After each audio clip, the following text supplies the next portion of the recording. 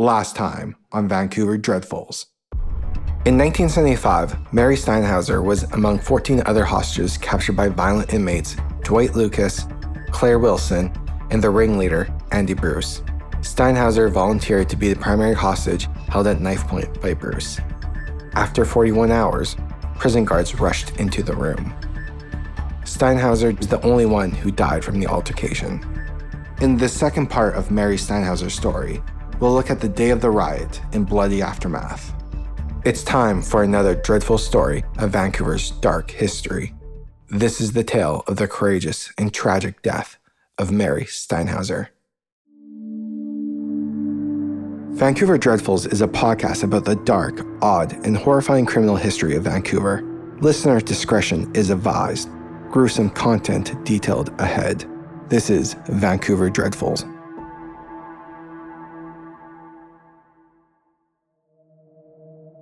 People who have interacted with Bruce inside of a prison cell would call him one of the most charismatic and feared individuals inside the penitentiary.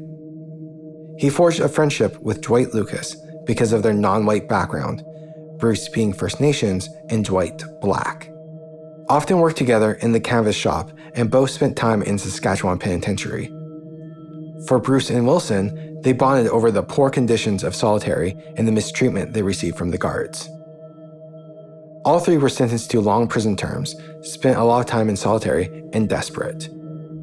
Bruce was the secretary of the community awareness group that worked with classification officers. From May to June 8th, Bruce visited the classification office 23 times. Lucas and Wilson were also seen inside.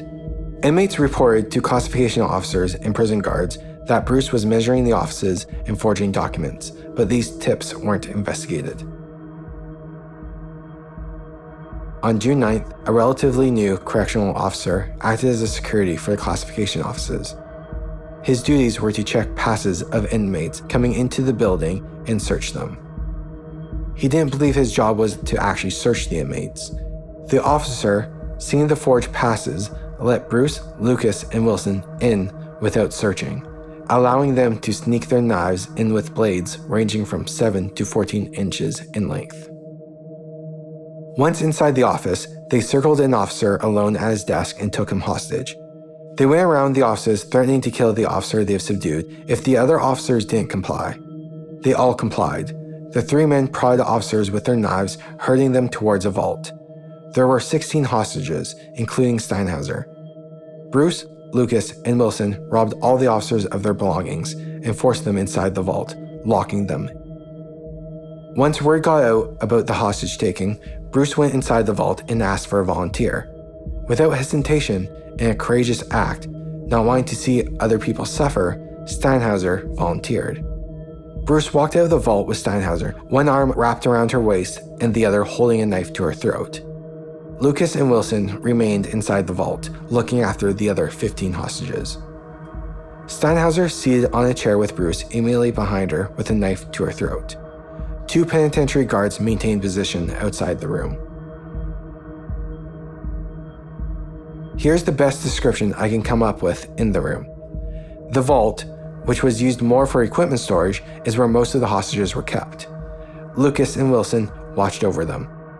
The vault was located inside a large room where Bruce was holding Steinhauser in, always keeping her close just in case guards rushed in. Two guards positioned outside the room where Bruce and Steinhauser are. The door the two guards are behind is a double Dutch door. Most of the time, the top part was open, but bottom part was closed. The guards can see inside the room, and the vault if the vault door is open. The guards would attempt to non-verbally communicate with the hostages when the inmates weren't looking, using sign language and mouthing words.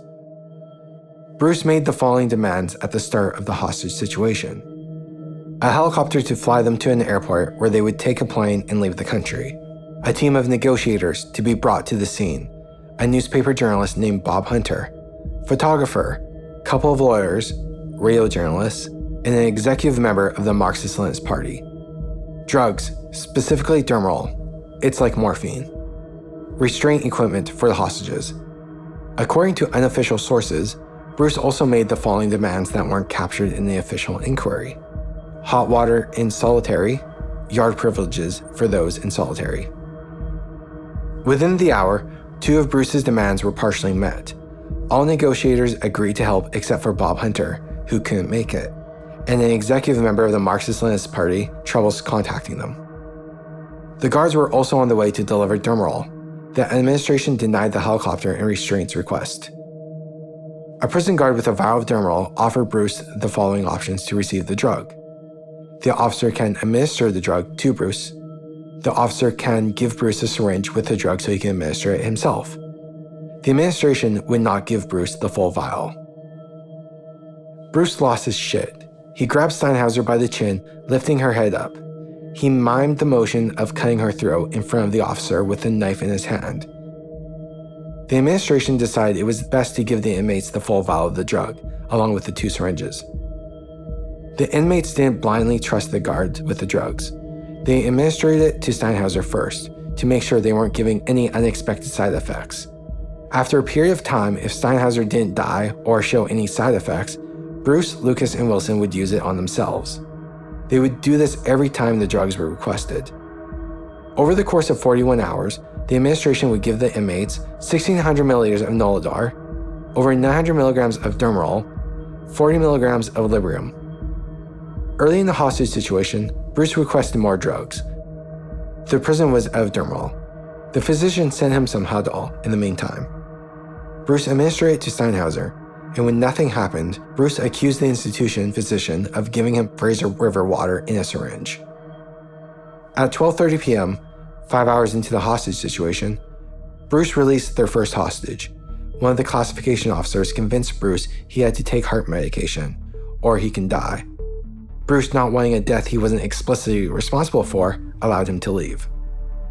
The situation with Bruce and Steinhauser was tense, but inside the vault with Lucas, Wilson, and 14 other hostages, it was terrifying. Lucas and Wilson enjoyed terrorizing the hostages. They saw it as retribution for the mistreatment they endured in solitary confinement. A short list of what they've done. Lucas and Wilson referred to the hostages as pigs. Lucas and Wilson talked about killing all the hostages every time it seemed like the guards would make a move against them.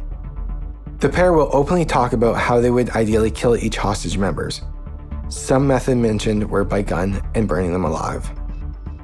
They smashed glasses of those who wore them, and Lucas cut the beard off one hostage with a pair of scissors he had. Lucas would focus his attention on a certain classification officer who he believed mistreated him. Throughout the course of 41 hours, he would pour a topical antiseptic on his head, cut buttons off his shirt with a knife, threaten to cut his fingers off, put a knife to his throat, and threatened to cut off his eyelids. Lucas would repeatedly kick him at random times and informed other hostages they don't need to worry about dying first, because the officer Lucas had been torturing would be first to go. Wilson was just as bad. He targeted a female officer and forced her into making out. He kept her nearby, touching her throughout the ordeal. Like Steinhauser, he would administer drugs to her throughout the 41 hours. Spoilers. At the time of the breakout, Wilson was on the floor asleep, cuddling her. For the sake of brevity, the negotiating team was pretty much ineffective. Things they discussed. The helicopter Bruce, Lucas, and Wilson would use to escape. The inmates admitted they didn't have a destination in mind except for outside of Canada. Bruce ranting about how crooked the justice system is, and how he would rather leave on a slab than go out in solitary confinement. Delivery of more drugs, especially Nolodar, which they used to keep hostages docile. Portable toilet to be brought in. A television and radio to keep them entertained. Food, sandwiches, and soft drinks. Telephone calls for the hostages to their families, so they can organize clean clothes for delivery. No major notes occurred between Monday night to Tuesday morning. The next significant event would happen on Tuesday night at 10:30 p.m. Lucas complained about having a low abdominal pain and asked for a physician to be brought in. Officials refused Lucas's initial demands. They made a compromise. Lucas would go into the hallway and Bruce and Wilson would hold members of the negotiating team as hostages. The institution physician found nothing wrong, and then they released the negotiators upon Lucas's return. The doctor ended up prescribing Lucas some kidney infection pills just in case, but Bruce refused the pills. It's been nearly 41 hours since the hostage situation started. The hostages have been held at knife point, tortured, and believed they will be killed. While it may seem like nothing has been happening, the hostages and prison guards have been coordinating a plan. The following is a summary from the official inquiry. I will break down and introduce alternative accounts of what happened later. 9:30 p.m. on Tuesday evening, an hour before Lucas went to see the physician for abdominal pains, one hostage was outside the vault repairing a broken television. While the hostage was under watch by Lucas, the guards stationed outside the room could non-verbally communicate with the hostage through sign language and mouthing of words. The hostage communicated the group was going to overthrow Lucas and Wilson at the vault at 11 p.m. The guard communicated the conversation to the regional director. The regional director immediately thought this was a bad idea.